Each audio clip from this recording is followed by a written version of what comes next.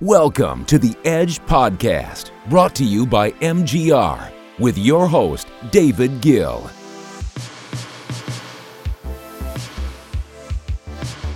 Hey guys, David Gill here with the Edge Podcast.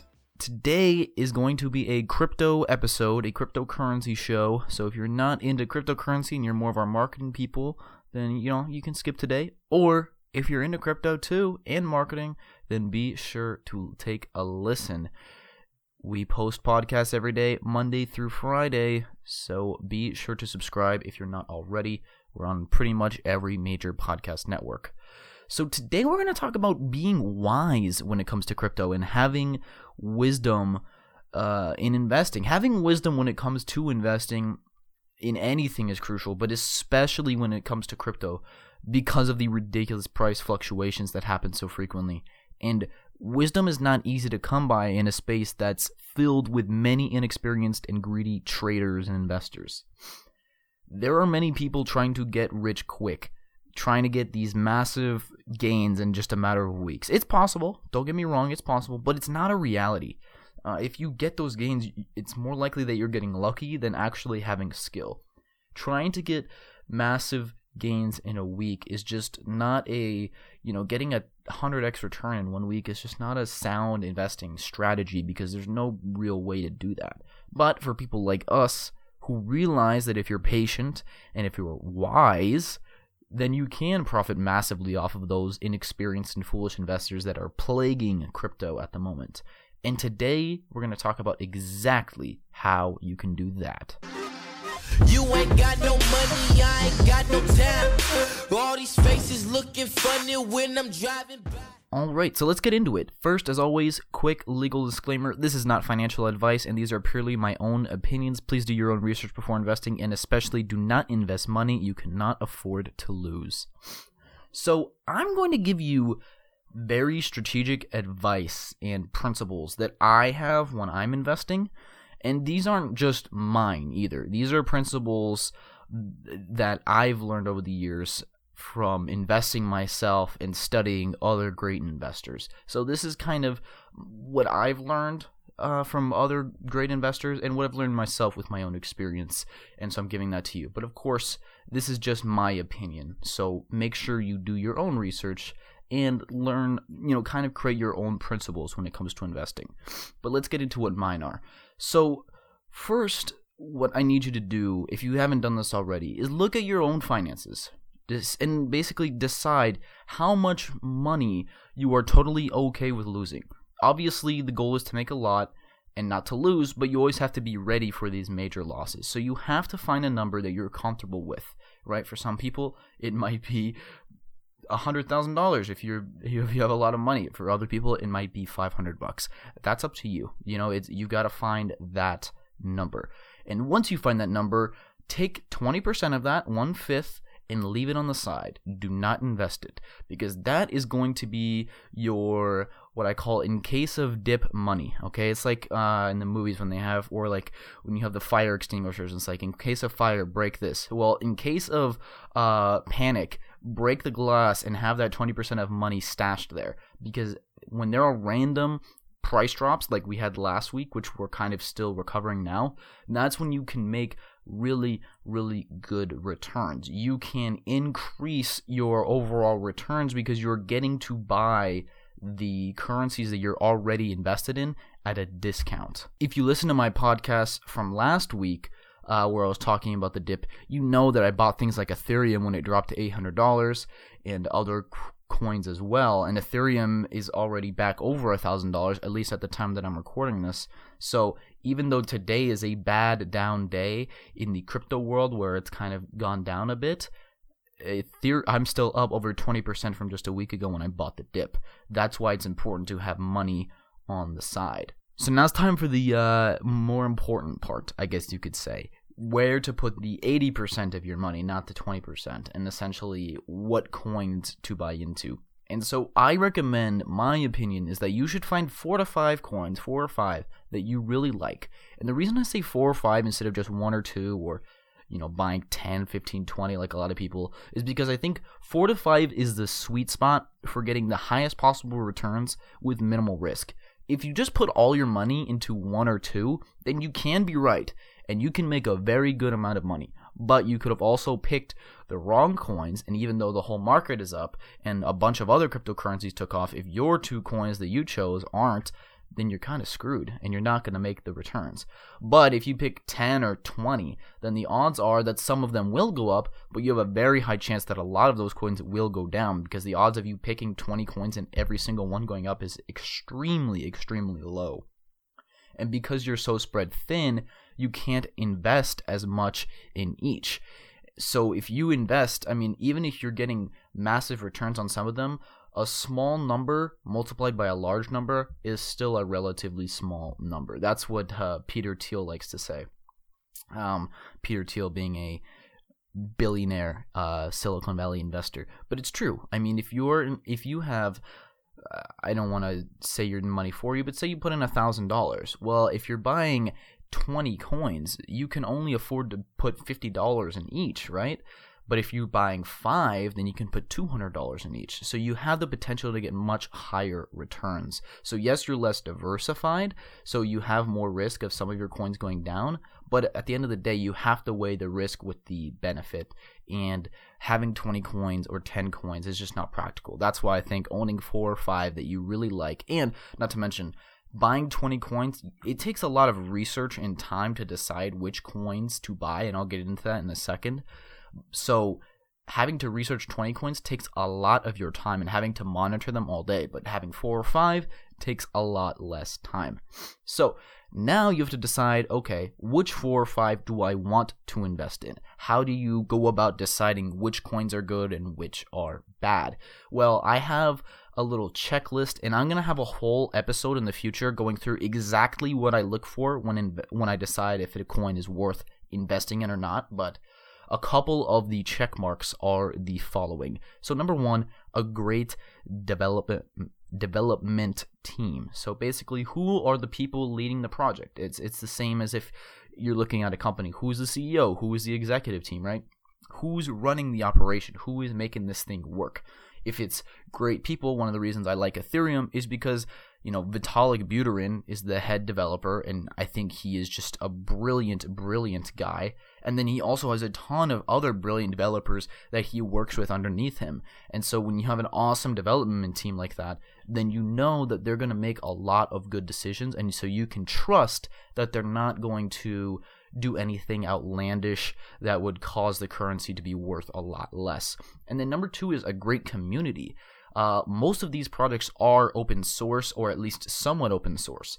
And not to mention, you just want good community and good reputation around a coin, because if a coin has a bad reputation and a community that's very weak and people don't believe in it, the odds of that coin increasing in value is relatively low. And especially if it has a weak developer community as far as the open source go, then not a whole lot of development is going to be getting done on that coin if it's weak. But if it has a great one, then most of these major coins have great communities, and so that's the reason why they go up.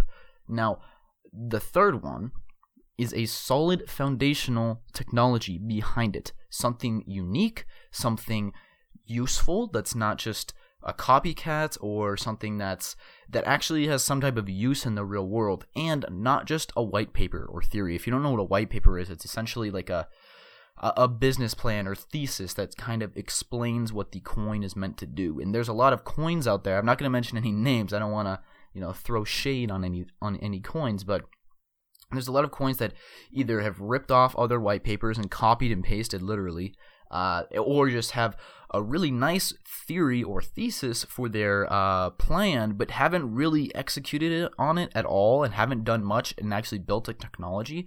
I personally like investing in things that already have some sort of technology, but just the world hasn't realized how valuable that tech is yet. Now, if you want to invest in something where there's not a lot of development yet, but the idea sounds awesome, then you can, but you're taking more of a risk because that technology isn't proven yet, and they haven't even necessarily proven that they can implement the technology yet, if that makes sense. And then the other thing, there's more factors, and like I said, I'll have a whole episode talking about my ranking system for coins, but the final factor, which is obviously very important, is the price or value versus the ceiling. So what is this coin valued at right now versus what does it have the potential to go to?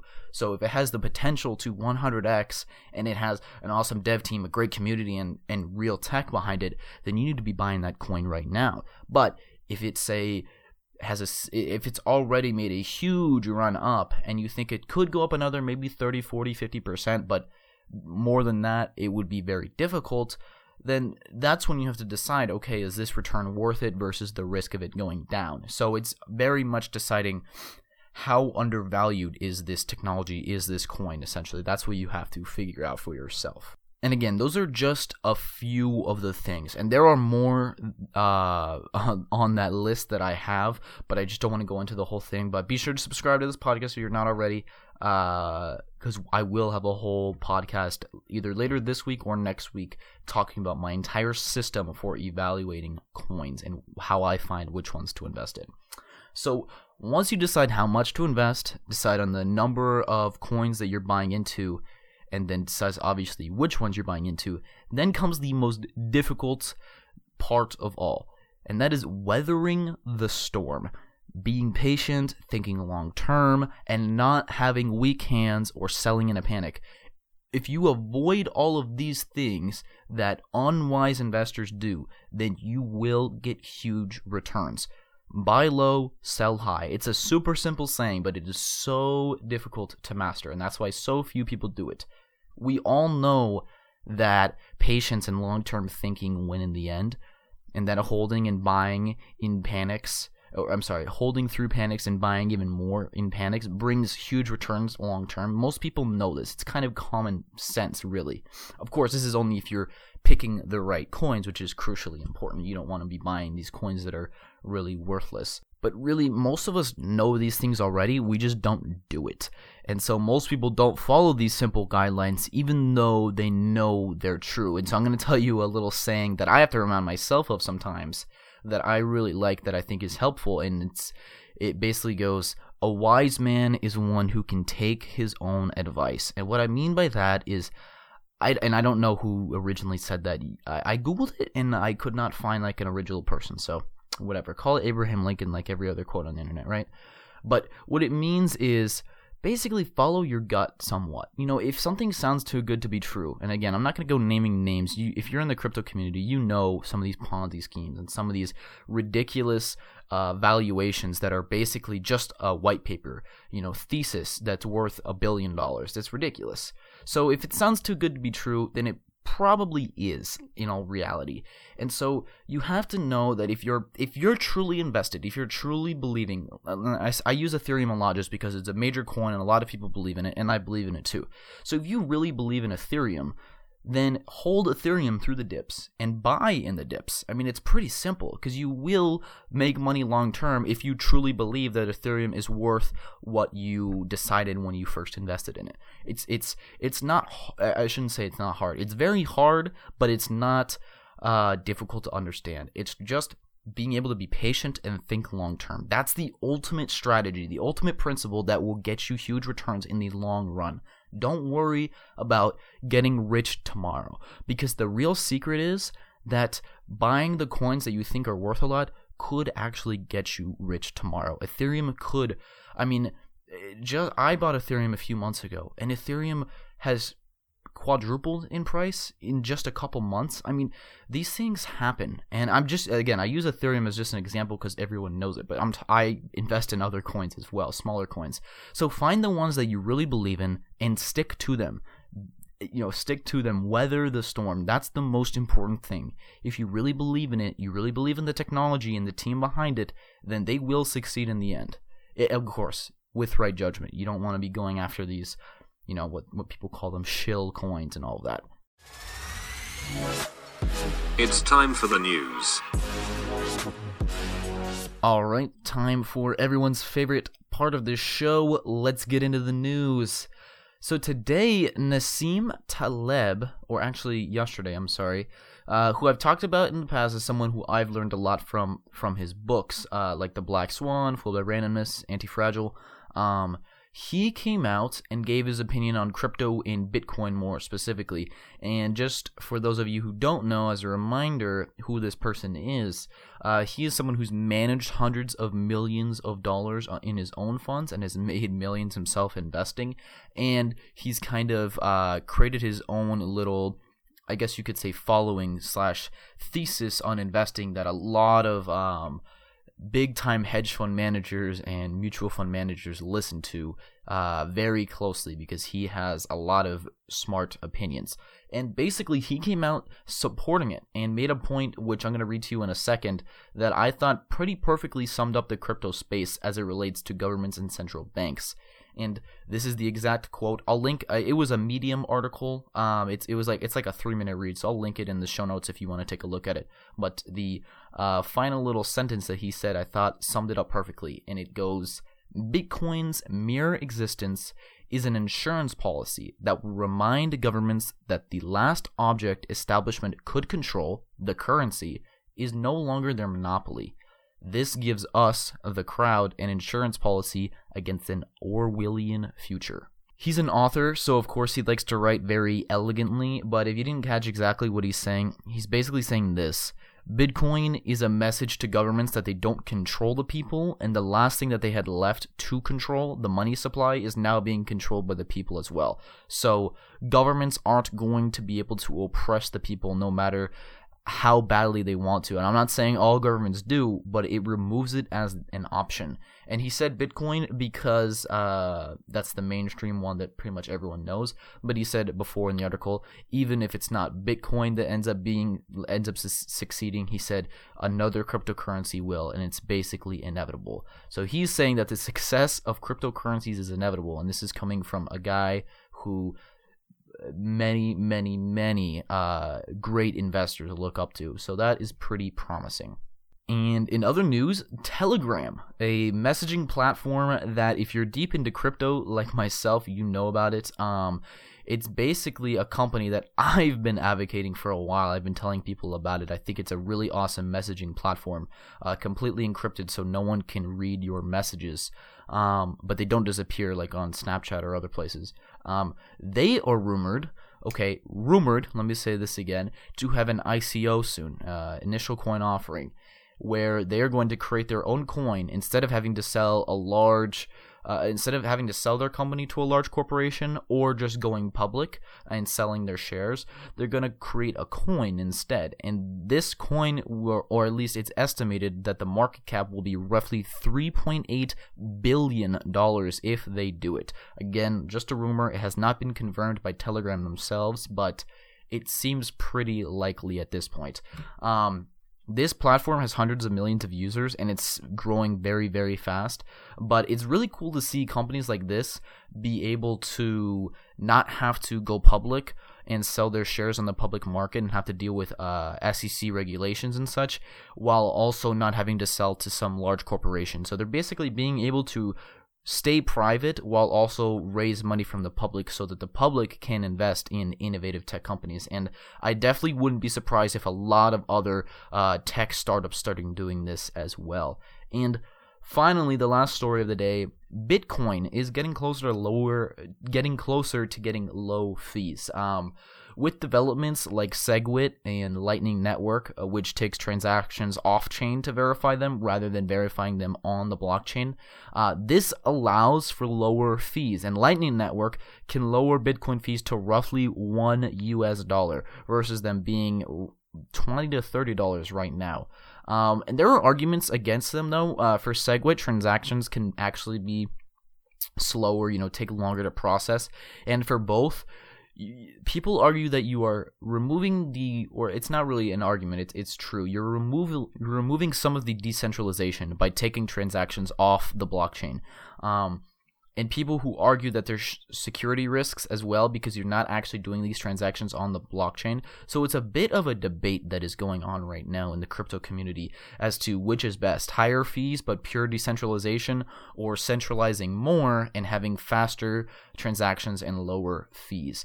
If you didn't understand what all that meant, Basically, it's a little complicated, but essentially lower fees and more transactions per second often means more centralization, which goes against the original point of Bitcoin. So that's the debate. Do we have a little more centralization to allow for more transactions per second and lower fees, or do we keep with this pure decentralized network? No one can control it at all, and there's no security holes, but you're paying $30 fees, so you can't use it on a day-to-day basis. You can only use it for, larger purchases. You couldn't buy a $5 coffee if you're paying a $30 fee on top of that for Bitcoin.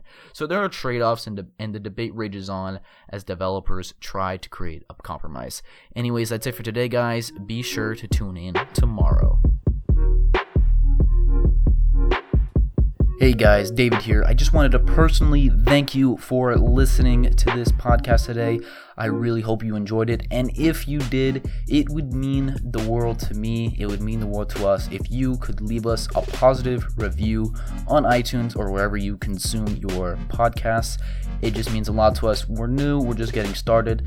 So if you could help us out, that would be great. And also, we have been putting up some fire content on Instagram and on YouTube. So if you are not already following us or subscribed on Instagram and YouTube, then go to the show notes, click those links, and follow us there. We are posting content daily, so be sure to check it out. Anyways, guys, thank you for listening, and I will see you next time.